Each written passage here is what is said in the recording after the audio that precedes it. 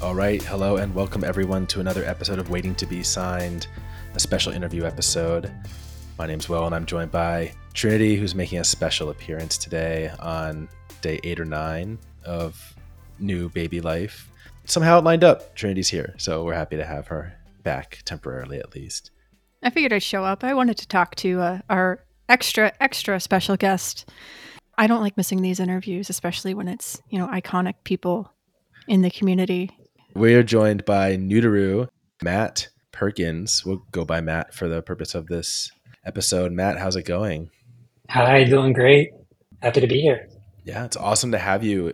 We were chatting a little bit before the interview in Discord that you're one of probably the most prolific, or at least for the first few months of the platform, one of the most prolific creators on the platform. You did something like, 20 projects in December of 2021 alone?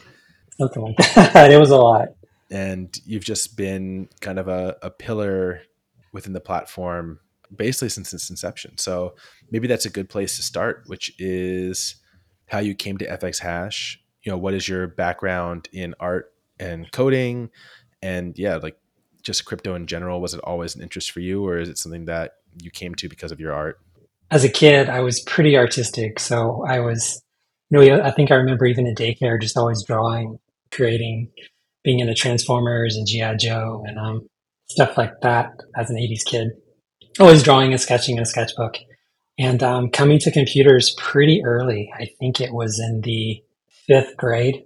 I was in a library program at my elementary school where we had a special computer program, which consisted of me and another person learning how to code on an Apple II, an Apple Basic. And I think we also had a Turtle program where you could tell the little cursor to move around the screen and draw little repetitive graphics.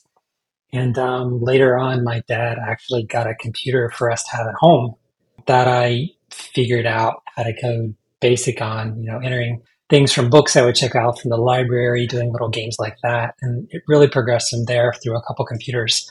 And when I look back on it, all that was really generative art. I didn't consider it to be that at a time, but all the games and everything you typed in created the graphics as part of the program. So I think I've been doing gen art for far too long. My earliest programs are drawing circles and boxes on the screens and race cars and things like that. Then I went from there trying to do my own games in BASIC, not knowing how to load any graphics, or I don't think even having a drawing program. Like any character, any animation I wanted on the screen would have to be created with BASIC. Quick BASIC, the better BASIC. Drawing little circles and characters and stuff.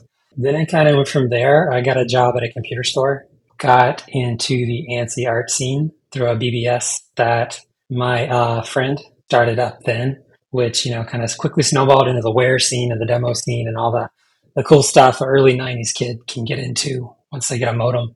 Joined a couple art groups. Ice Advertisements was the last one. I was into a lot of Photoshop, graphical, we called them VGAs at a time. So they were high res, 640, 480 illustrations using Kai's power tools, doing all kinds of really cool stuff. And I wanted to go to college to learn programming because I really wanted to do demo scene kind of stuff. Seeing all the really cool stuff that came out of Europe, Finland mostly, Future Crew and all those guys. But comp sci really was not for me because I didn't enjoy sitting in a cubicle programming on databases, which is ironic because I wound up in a cubicle later. So I switched over to the art department, wound up with a degree in graphic design and illustration, did a lot of interesting stuff in the 90s in the digital art space, creating fonts, doing renders and guys Bryce. Then managed to get into Flash with drawing a lot of early inspiration from Joshua Davis and his PlayStation site that he did at the time with a lot of really cool Flash animations and programs with Flash. Jared Tarbell was another early inspiration. I've heard a lot of people mention him too with a lot of the stuff that he had done. And then into the mid 2000s or so, I kind of went back to generative art, still in Flash. Flash labs were really trendy at the time, I think. I remember Keith Peters and his Bit 101 site and a couple other artists were putting up very interesting experiments, coded Flash stuff, all generative at the time. So I did that. And then we had kids. So I kind of took a backseat to all that extracurricular activities for quite a while, just doing extra JavaScript programming, learning front-end frameworks in my spare time, all the cool, fun development kind of stuff, which is where I was at the time. And then sometime in the mid-teens, I ran across Joshua Davis's Skillshare course on generative art, and he was using processing with the Hype framework that he had created. I think I worked through part of that. Didn't get all the way through it. And then I think around 2018, I ran across Matt Delaurier's Front-End Masters workshop on generative art and WebGL. I devoured that very quickly and kind of stayed in touch with sort of the evolving modern generative art scene on the web via Twitter, hoping to one day pick it up. And then the NFT scene really started kind of in the late teens, and I saw a lot of that on Twitter. People starting to talk about, I don't necessarily know if it's art blocks at the time, but more curated gen art on OpenSea. And I thought, hey, I've done this before. I can do that. So kind of with no knowledge of crypto or NFTs or anything, just jumped in December 2001 on FX Hash, putting stuff up there. So the entire year before that, starting in January, looking for a COVID hobby. I think by that point, we're all pretty burned out of being trapped in the house. Earlier, I had done photography, gone back through some illustration stuff. I'm sitting in front of my computer working at home all the time anyway. So let's pull up Gen Art. So I started I think it started the end of January 21. Those are the earliest dates on the screenshots I have, up until that December when I started on FX Hash. I was just learning generative art, following coding train tutorials and other tutorials, just coding. God bless Daniel Schiffman. None of us would be here without coding train. Seriously. There's like so much to follow up on in that answer. I feel like for everyone who's been making digital art, computer art for a long time, you probably name dropped a lot of stuff that they're going to appreciate. But I think Trinity and I are like, I'm just looking at a picture of this guy, Joshua Davis, and he looks pretty intense, I gotta say. No, he's a really cool dude. Yeah. You watch some of his talks. He's a really cool guy. If you were kind of around in a lot of these various scenes throughout the 90s and early 2000s, did the name Nudoru originate then? Is it a name that you've always used and kind of published work under that people might know you from still? And do you know a lot of the people, like we've talked to some people on the show, like Liam, obviously, and Peter Pasma, who came from the demo scene. And I'm sure there's like many others that we didn't even I didn't even know we had a demo scene in the US. I thought it was a European thing. Yeah, Europe only. It was mostly Europe. There were some people here, but the Amiga scene, I think, really started in the Commodore scene over in Europe. Most of the people I remember were from Europe at the time. I believe we were all using our nicknames on IRC, so I don't know anybody's real name. In the 90s, I think when I first started, I think my very first internet handle was Potato King from the British TV show Red Dwarf. There's an episode in season 5. But I needed a cooler name. And on the monitor I was sitting in front of had like a horizontal phase and vertical phase adjustment knobs on the front to kind of align the picture on the tube. So I just shortened it to H phase, as HFAZE, and that was my handle through ICE in the 90s. And then once I grew up a little bit in college, I bought the domain name Koi Heavy Industries, kind of latching on some of the techno stuff and the Japanese stuff and anime that was getting popular at the time. And then after I grew up a little more, wanted slightly something different. So I was trying to think of a short .com name that I could get that wasn't taken, because by the mid 2000s, any decent name .com was taken and domain squatted. So I just started typing English words in, trying to find something, going to Google Translate or whatever the translator was at the time, trying to think of other words to use. And I settled on noodle in Japanese, so Nudoru.com. I was able to get that, and it was just easier to consolidate everything around that really short name and internet address and a .com. So when I signed up for Twitter forever ago, I think it was 2008, I just went with that, and it just kind of stuck. But my Instagram account still uses HFace. How did you even find FX Hash? Yeah, I would say that we didn't talk start. about that part. How did you find Tezos? So I was following a lot of generative artists because into early 2000 when I started, I was on the Reddit R generative creative coding boards, reading those pretty regularly and following a lot of people on Twitter, Tyler Hobbs, Matt Laurier, Ben Coates, a lot of people. And I don't remember exactly who it was, but I know FX Hash opened in November and I started seeing it show up there. And I thought, wow, this is cool. And I know I can't get in art blocks. So I'd really rather like to put up a web page and run my stuff from there, because I really would rather people have the experience of creating the art in the browser versus me running 1,000 outputs and curating one to put up. I actually started looking at OpenSea first and seeing how expensive it would be to put up a curated drop.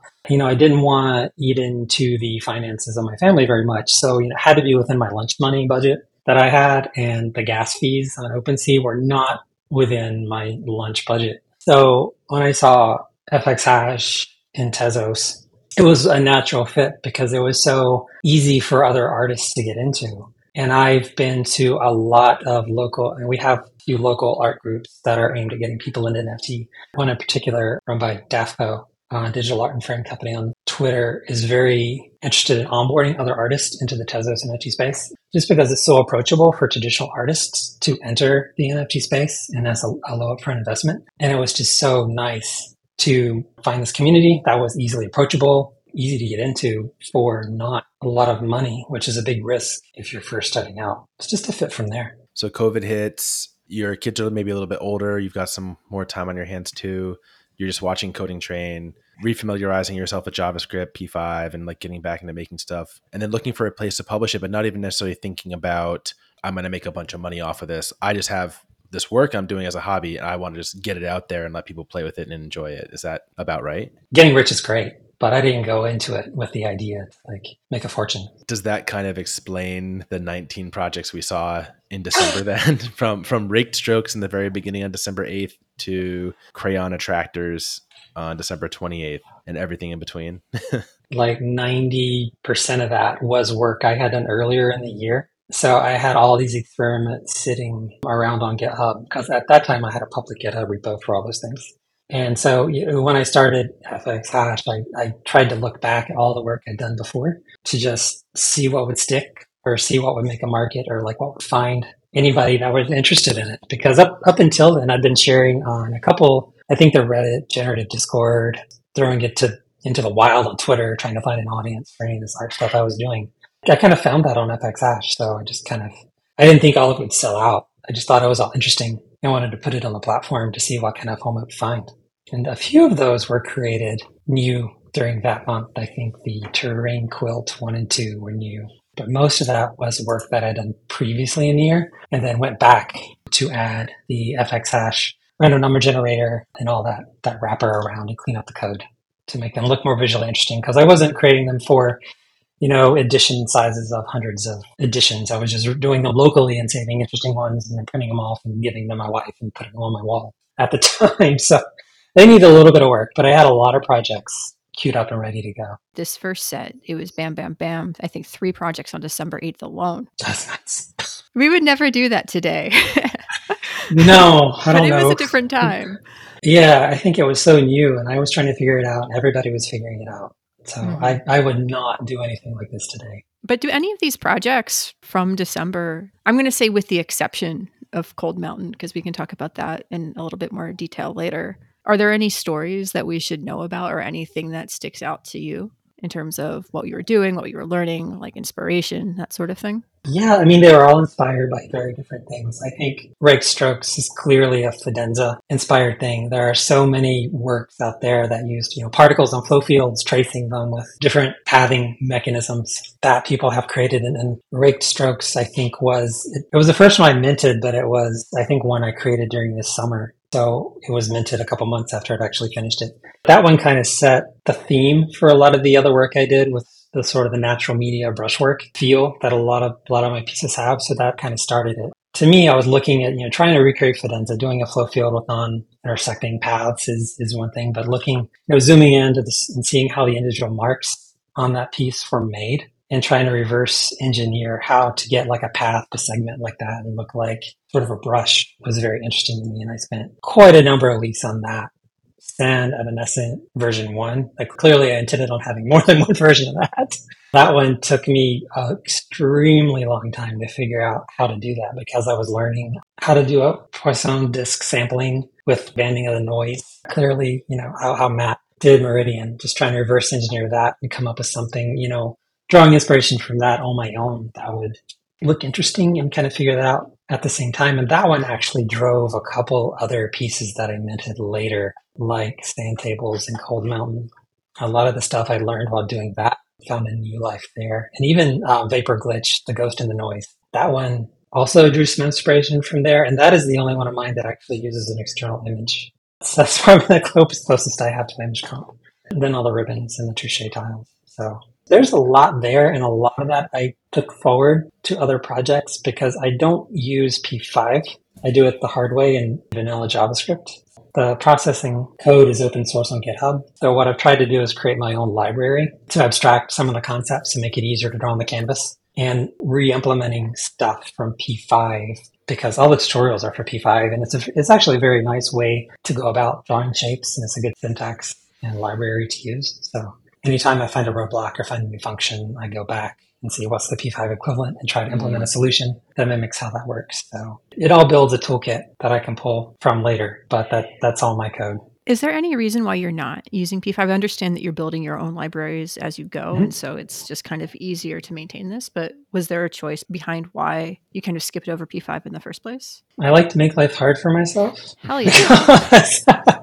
No, I was doing this as a hobby, as a full learning experience. So when I was doing front end work, I'm in HR departments creating training for people to take and other applications to support. So I'm largely a team of one on a team of non-developers. So I've always had latitude in how I build solutions and what to do. It's probably a maintenance nightmare for the people that come behind me, but I'm out of that now. So I'm not creating headaches for anybody.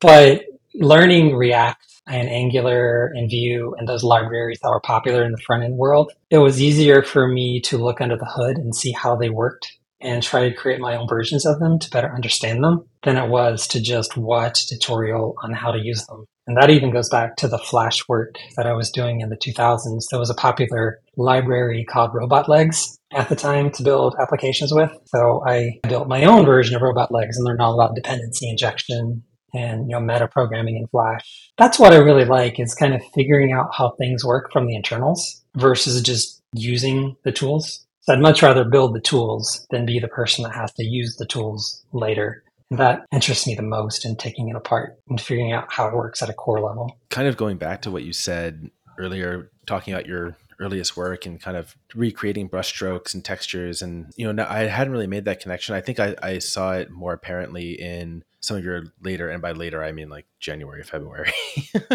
work versus December, especially like Cold Mountain, Orchard, where a lot of the stuff is getting a little bit more impressionistic and painterly, the refinement there, right? Mm-hmm. But yeah, looking at your earlier work, like you said, like a lot of it is exploring different techniques for creating brushstrokes and crayons, pen, like all these different mediums from the real world. I guess I'm curious, like, is that the puzzle solver in you of, hey, like I'm going to figure out how I can take this code, wrangle it, and make it into something that I know from the art world? Or does that have to do with an attachment to a certain style? Like, do you just like impressionistic work in general, and that's what you kind of strive to create yourself? Like, where's that line between like the puzzle solver and the artist? Do you know what I mean? It's kind of both. So, I've been doing art on the computer for quite a while, and I think I've explored several different methods of creating it, whether that be pure digital, using circles and lines and primitives to create complex compositions. And that's pretty native to the medium. But to use loops and a lot of small geometry, like small circles or small rectangles, to approximate like a crayon or a pencil on a computer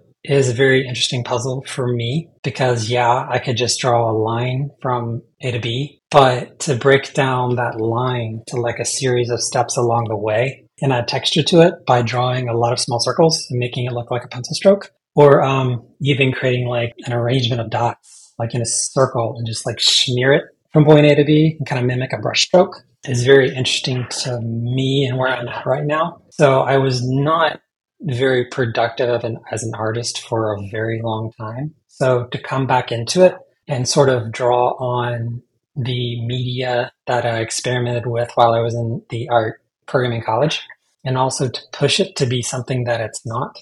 Yes, these are pixels on our screen, and it's very easy to slap a bunch of pixels on our screens, but to break that down and make it look like it's not a pixel, to me, is very interesting and very, very fun. It's very fulfilling when I'm able to, throw stuff up there and it looks like a paintbrush or oil pastels or, something that it's not.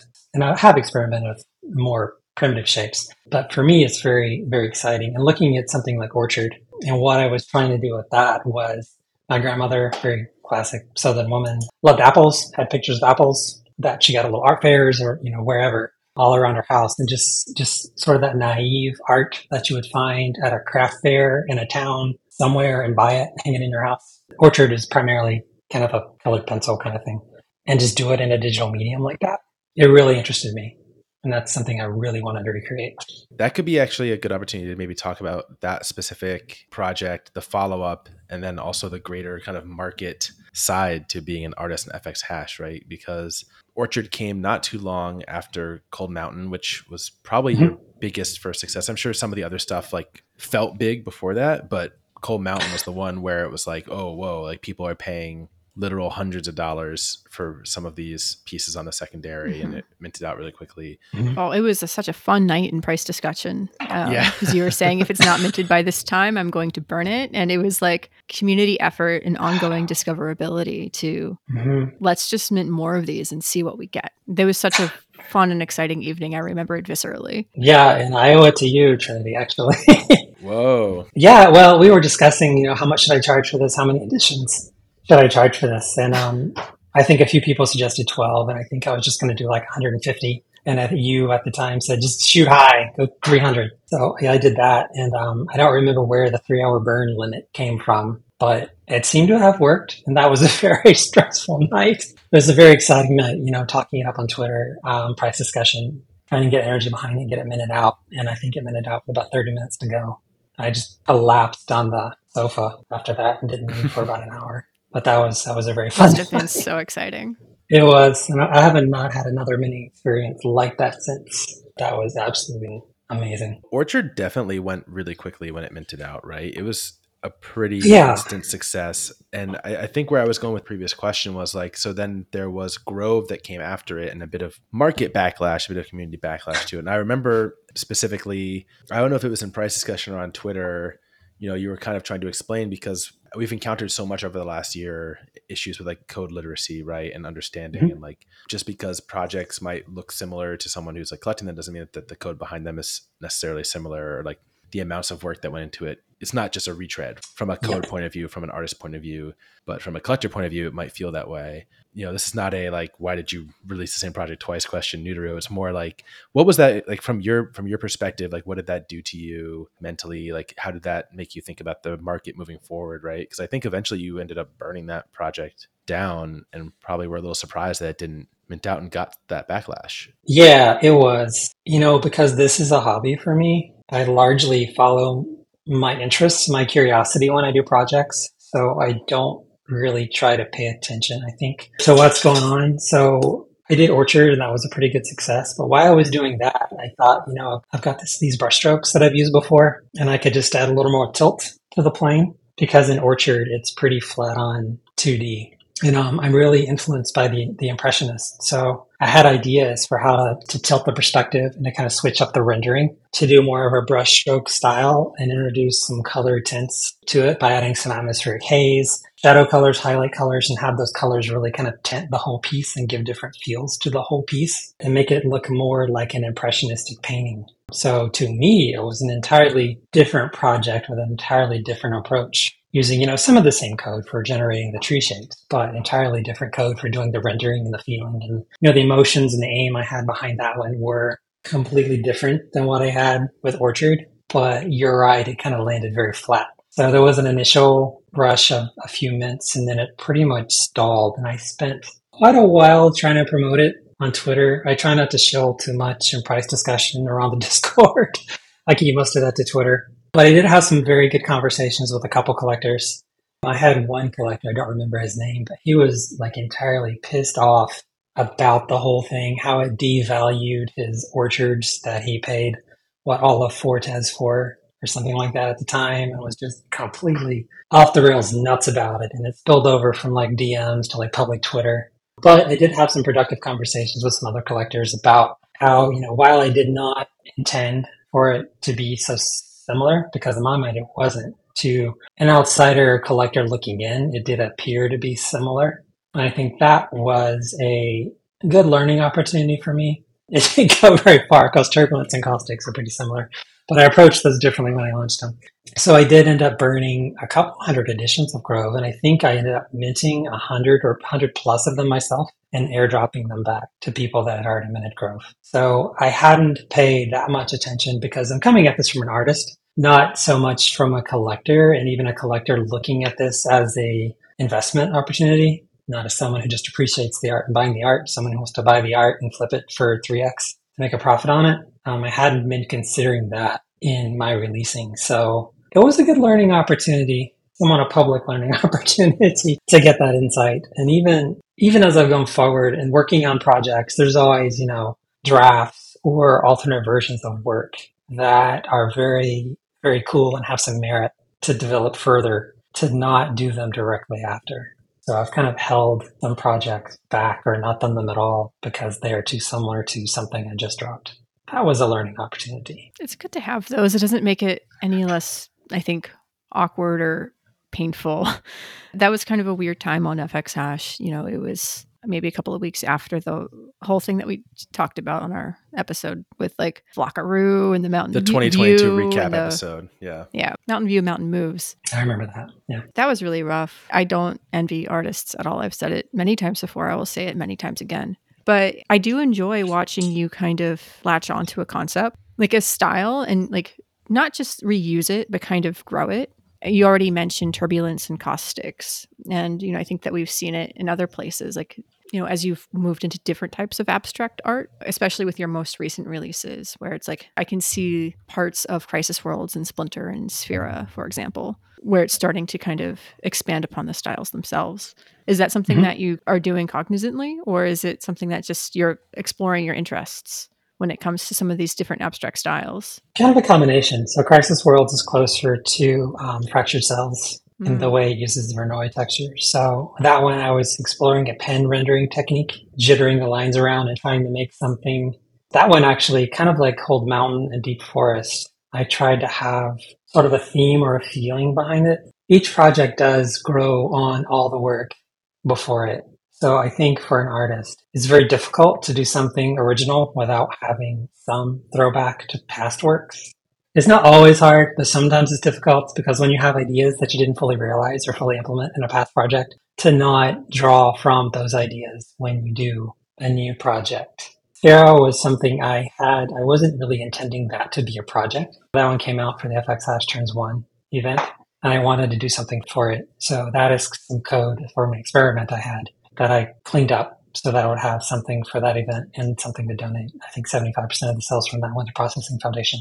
That's kind of how that came about. But it was using curl noise, something I hadn't used up until that point, and some whirly noise, something I'd used or just started to mess around with. So you have so many ideas, and it's really a shame to see them all go to waste. So to pull from them and to create something with them that you can share, I think is what I'm trying to do. I don't think it's a waste ever. You're putting a piece of yourself out there and you are sharing. And I think that, every single time you're growing your craft, right? So I think everything is totally worthwhile to the utmost extent. Mm-hmm. Okay, counterpoint. I already own 10 pieces of Matt, and if he puts out another piece of himself, it dilutes the 10 that I own. Did you think about that, Trinity? But how many pieces of Matt are there? That's the question. Matt, how many pieces of there are you? Yeah. Inside each of us is infinite worlds. It goes on forever. You had all that backlog that went into December, maybe even spilling into January. Definitely since January, you've slowed down a bit with only maybe 2 releases per month. Still going at a pretty good pace. Like obviously, like you said, it's a hobby. You're just exploring a lot of stuff. But as you've been on the platform now for a year, do you think more consciously of like, do I have a style as an artist? Like, do I start treating this more professionally? Do I need to start thinking about pacing, about what concepts I follow? Like, we talk a lot on the show about like the meta too. Like you were on the brushstroke stuff way early, and now that's like huge, right? But you haven't really come back to it. I mean, I guess you came back to it a little bit with your holiday release here. And Deep Forest too. Oh my and gosh, Deep Forest so good. from I don't know how many months back, but I guess July. Like, how do you think about the future, right? Going into year 2 of FX Hash and like looking back on your first year. Yeah, so I definitely slowed down. I think Deep Forest was kind of the point where I consciously tried to force myself to sit on something for a very long time and try to get out every idea I could possibly have in a piece, not just for the variations, just so that I wouldn't leave anything on the floor. Put everything I could think of into it. And I think that one I overthought quite a lot. So Deep Forest and Symbology 437 both got me kind of stumped, kind of locked up, trying to think of everything I could possibly do to push all those ideas forward. And since then, I've tried to think of everything I could possibly put into a piece or have it singularly focused on an idea I want to explore so that they're all unique. So Deep Forest is clearly an evolution of what I was trying to do with Grove with the impressionistic style. There was a challenge on Twitter posted to recreate Gustav Klimt's birch forests in code. Someone tagged me in that months prior. So I was looking for a new project to do after the Space Inside, and I remembered that tweet that I needed to go back and try to do rich, lush, colorful forest scenes. Is everything I'd tried to do prior, but didn't have the technical skill to implement it at that time. So I learned more than I knew then. So I tried to put that into rendering that one ornamental tree after it, reused some code that I had created while doing Deep Forest. I think ornamental tree was reserves only for people that had my other tree work. And then Symbology 437 started from the blind gallery piece I did, Semi-Collision, on the second blind gallery. I made sure it was okay to do a long form piece after that short form piece came out. So, I did that one, did the variations, did that, and I continued to write the code to try to introduce new patterns, new styles, even try to reach for some PFP type stuff in that one just to experiment and see how far could I push this style versus, repeating what we were just talking about, Orchard and Grove, coming up with another piece that could be seen as derivative of that one. And I think that one failed because it was just too varied in that it wasn't cohesive. So I've tried to be much more thoughtful and take much more time with each of these as I go to try to extract as much as possible from this before putting it away and moving on to the next one. And that has caused me to slow down quite a bit, which is not bad in that I believe it increases the quality of what I'm putting out. It makes it a little more unique compared to the rest of the stuff in my collection. Is there anything that you've released that you are just so proud of? I mean, other than all of them, obviously. It's clear, especially since, as Will's been saying, that first, December, January, run, you've slowed down, you've been taking the time. Mm-hmm. If you had to pick one piece to be on the cover of your portfolio saying this is me, this is everything that I've believed in, which of these projects really would stand out to you and what should we go back and look at? For me, it would be Deep Forest, just because I spend so much time actually in the forest or the woods around here. When I was a kid, we used to ride our dirt bikes on trails in the woods, playing hide and seek, army, or whatever we did in the 80s. And then I started, mountain biking and trail running as an adult, and just trees and forest and nature is just so influential to where I've been as a person and to what I'm trying to represent as an artist now with the code. Even with that one, I would go on trail runs and just take pictures of trees, lay down on the ground, stand up in just all different angles to try to represent or to try to capture in a photo what I want to represent in code, and then come back and try to code that. And I remember the local trail here, a couple miles from my house, just seeing the yellow flowers in the summer, with the sky in the background. And, some of that comes through in some of the variations, but I think overall that one is the one I'm most proud of because it's kind of the capstone to everything I was doing before that with the trees and the brushstrokes and everything. And then everything after that has been a little more abstract, not quite so brushstrokey up until the holidays one. Well, I'll take the opposite side of that. You've released, I forget what the count was. 41 projects. Damn. Is there anyone that you're like, man, I wish I hadn't released that one. This is really not my favorite. And then looking also in the earliest projects you did, is there any that still stand out to you as not even necessarily the earliest, but any that stand out to you as, wow, I'm really surprised this one didn't click with the community. You had really high expectations for it that for whatever reason weren't met by collectors. Anyone that didn't mint out is a failure. Not really a failure, but disappointed with. I think so. Taking that part of the question first, I think Symbology 437 would be the one I was most surprised with because that one was so different than any of the work I'd released previously and kind of went back to the ASCII stuff that I did in the 90s using those characters overlaid with each other's as the texture. So I think I went way too far down the rabbit hole on that one. I think I spent maybe almost 2 months working on that piece, and then seeing it not receive much support from the community was probably the biggest point of frustration for any of the pieces that I've done. Other than that, I think most of everything that came out in December, I would probably like to erase from the portfolio just because I've matured so much since then. Everything before Crayon Attractors. A lot of those are largely, the one trick, one effect kind of pieces that don't really use many complex systems and are not very artistically appealing to me at this point. Lily pads and the ocean waves are probably the biggest exceptions for those. I think I've seen some lily pads going in the secondary pretty recently, which is always nice to see an old project like that get some sales. People do love Truche tiles out of your December projects. It's the one with the highest floor by a really big margin. Is that I haven't even looked. Wow, yeah, 18. I'm really partial to Fractured Cells. That released before there was a queue, right? So you couldn't see projects coming in advance. So you must have had it on Twitter. And that one I got super excited for and minted several of. And I just thought that one, I guess since you're kind of disowning some of those earlier projects, I'll say that was the first one I felt like it was so complete compared to the previous work. Yeah, that's after Crayon Attractors. Yeah. I think it was a favorite of the week, right, Trinity? I think we talked about it on the show. I think so. And that would have been our second episode, I believe, based off of the dates. That would be a good flashback. But yeah, that one really took me by surprise. I know that I think we had the feedback critique channel on the Discord at that point. Maybe not. But I remember getting a lot of feedback and talking through the community in one of the channels about that one. I've always overshared, I think, work in progresses on Twitter. I think everybody generally knows what I'm about to release by following me there. But that one was a surprise. As you've said, there's been such variety, even just in that first swath of projects and ever since. And we can definitely see your growth as an artist just with some of even the most recent projects, just the areas that you've been exploring. I will say that compared to some of the other artists that we've talked to on this show, if you show me a Lisa Orth piece, Landlines piece, something by Jairus, well, we haven't talked to Jairus yet. I would be able to point that out. Whereas I feel like stylistically speaking, you're more of an enigma. Is there something that you would say is Nudoru or is Matt?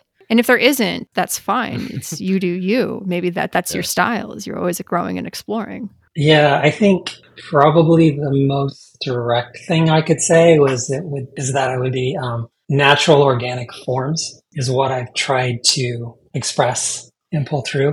Looking through all my work, even Rake Stokes has got the natural media and the organic shapes all the way through the most recent work. I try to avoid rectangles and straight sides. There's always a curve or a flow or something underlying it, and typically some sort of attempts to be a natural media or look like something that you could go down to the art store and create on some paper. I have experimented quite a lot, and I don't necessarily have a problem with that.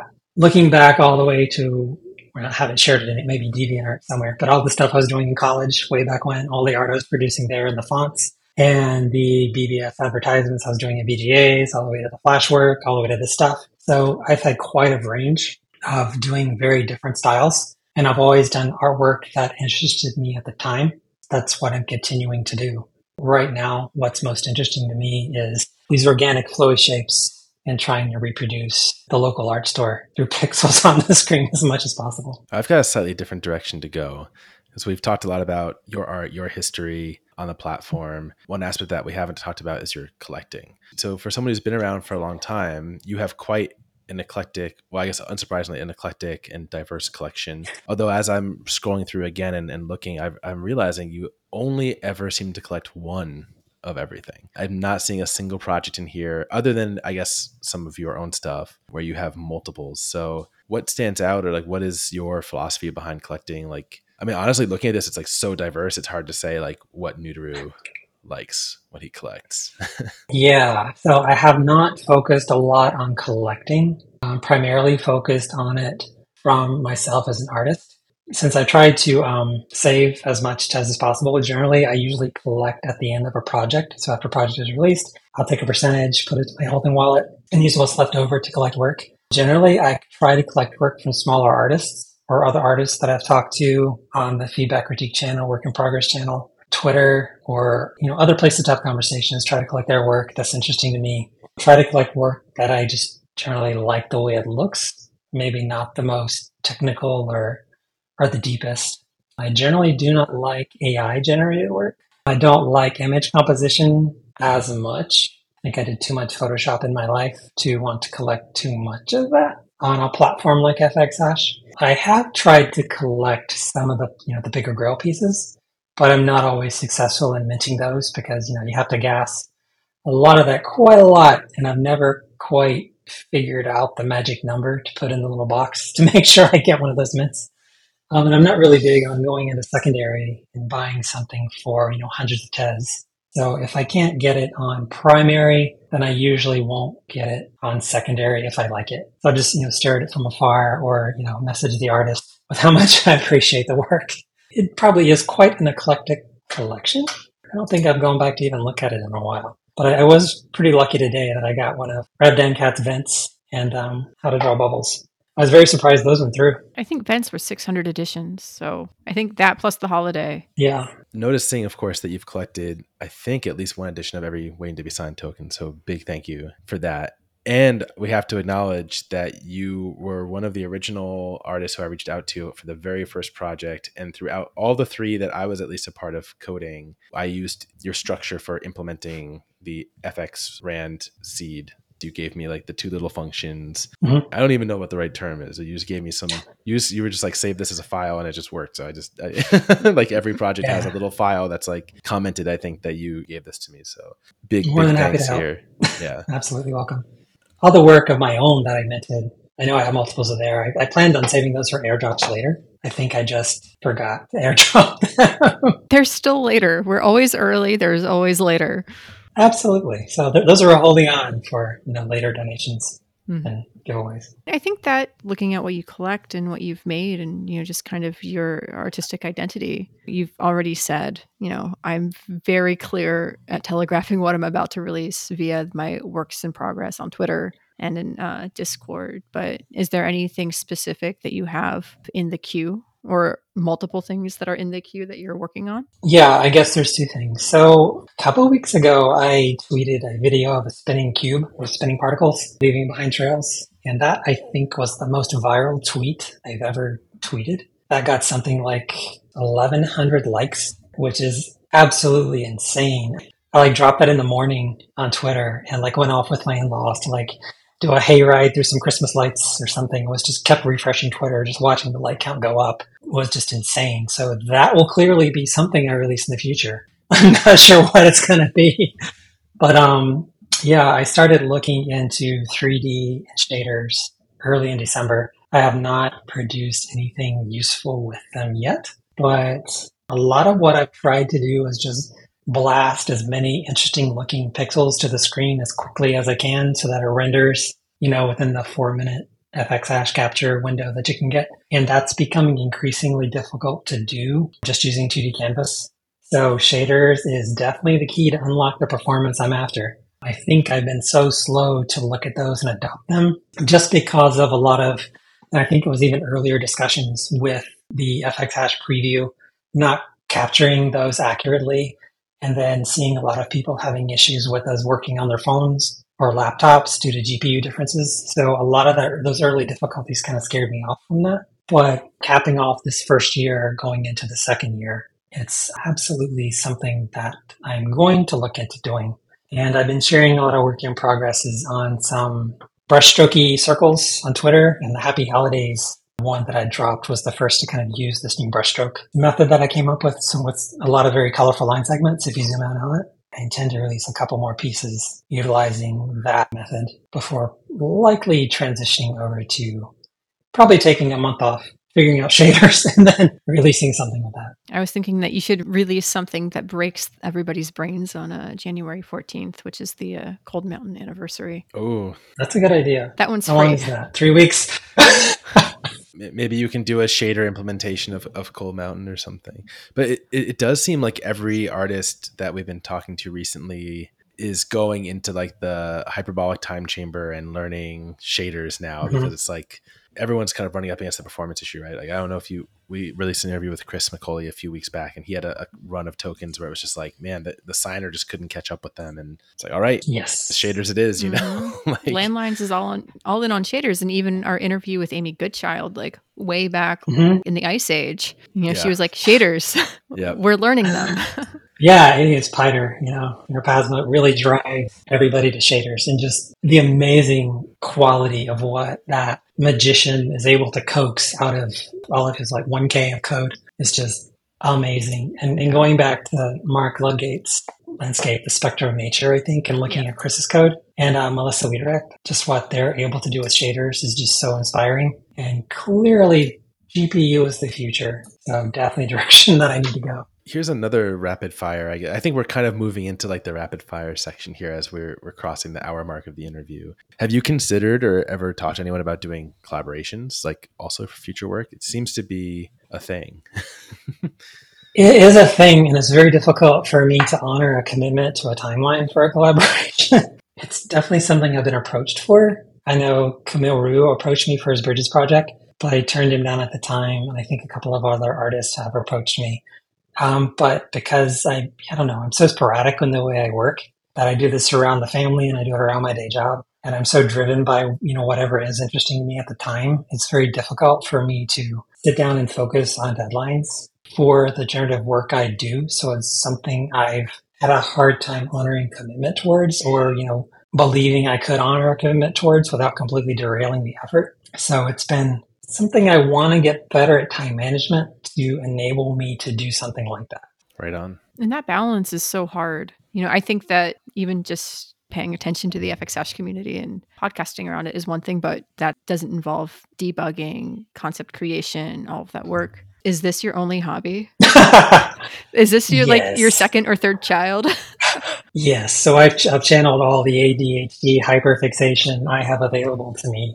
This past year, just, focusing on Gen Art and not doing very much else.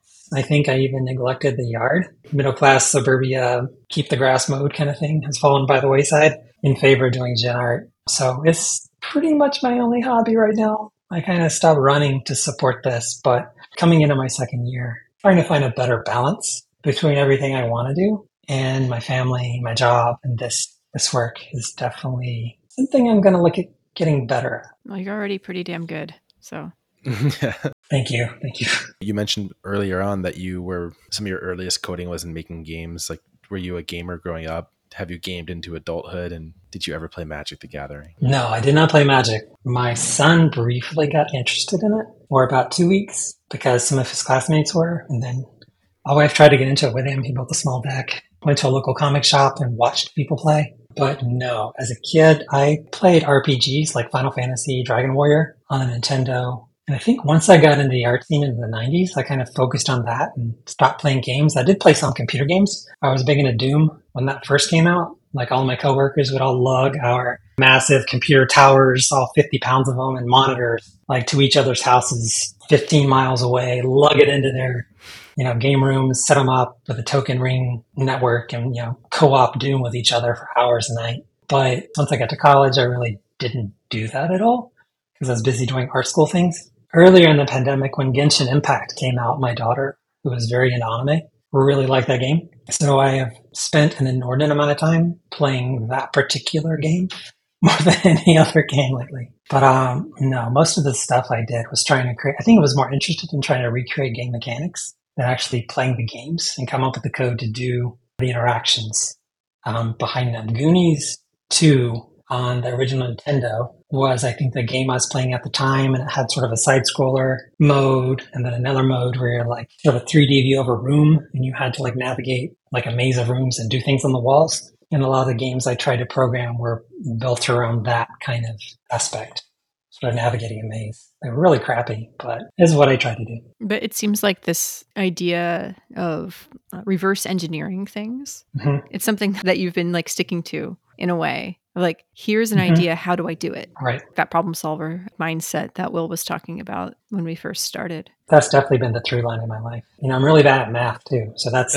been my perpetual challenge. I was trying to learn the math to make it work. Someday we're going to have a guest on who actually has played Magic the Gathering. It feels like improbable that no one has, although I guess we haven't directly asked everyone. It seemed like a high probability hit with you with your background. Sorry. We'll get there. That should be a screener for the interview. So have you played Magic? Then you're in. Should be. But Genshin is an interesting one for you to pick up, and it could definitely explain where some of the TES profits may have gone.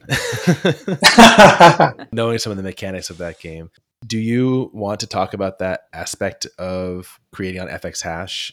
having built an art career over the last year while watching Tez precipitously decline along with the rest of crypto, I'll leave that kind of open ended to the degree that you want to talk about, like, what does it kind of mean financially to be an artist on FX Hash for a year? Yeah, we can talk about it a little bit. So everyone should understand that they're getting involved in a financial instrument. And nothing that we discuss in this segment is considered financial advice because I have very bad financial advice. Definitely research the laws regarding taxation as it applies to the various income sources you're about to get involved in. And me coming into it not knowing anything was a bad idea. Late in the summer, in the fall, I started actually look at the tax implications of all the work I had created as an artist on the platform and had a very minor freak out that I think lasted for several months regarding how much money I would have to pay as a creator under the United States tax system. The problem was I didn't cash out enough profits as I went along. I kind of had unwavering optimism in the crypto system, not knowing a whole lot about it or where it had been previously. So I kind of held it all in Tez until as late as I could get away with. I did secure an accountant and he looked over all my transactions, all the W-2s from last year, and kind of gave me a rough estimate of what I could expect my tax impact to be. And that was nearly exactly the amount of all the Tez I had in my wallet to date. So that was a bit of a financial pain point, especially since Tez had been falling, knowing what your wallet was even a month prior to just, watching Tez kind of drop off a cliff along with all the other cryptos was just kind of paralyzing for a while. So yeah, so if you're an artist, definitely research what your financial liability is should you choose to follow the law in your country and get a firm handle on that as soon as you can in the process. That is really one of the reasons towards the end of the year my releases slowed down. I think personally I was kind of freaking out about that and not wanting to increase any liability. And also one of the reasons I haven't collected as much since the summer was also trying to save every last Tez I could so that I could meet all my tax obligations without actually dipping into my family's finances because I'm trying to keep these two things separate. I started off doing this to kind of build a nest egg for my kids as they went to college. My wife has a retirement, kind of stash the money and save it for later. Having to give all of it I earned so far to the US government in taxes here in 2023, it's definitely nerve wracking and challenging from an artist's point of view. Do you have optimism for the next year though? Like now that you have a strategy and this knowledge at hand, like, do you feel like that original goal that, like you said, it's been a bit dashed by just the greater macroeconomic conditions, right? Like everyone, I mean, it's pretty hard to find anyone who's like up this year in any sense, right? So, knowing what you know now, ultimately you still have the skills. You can code, you can make art, you have a method to continue to produce work, have it be minted, have secondary success. Like, do you have that optimism for the next year? Yeah, I do.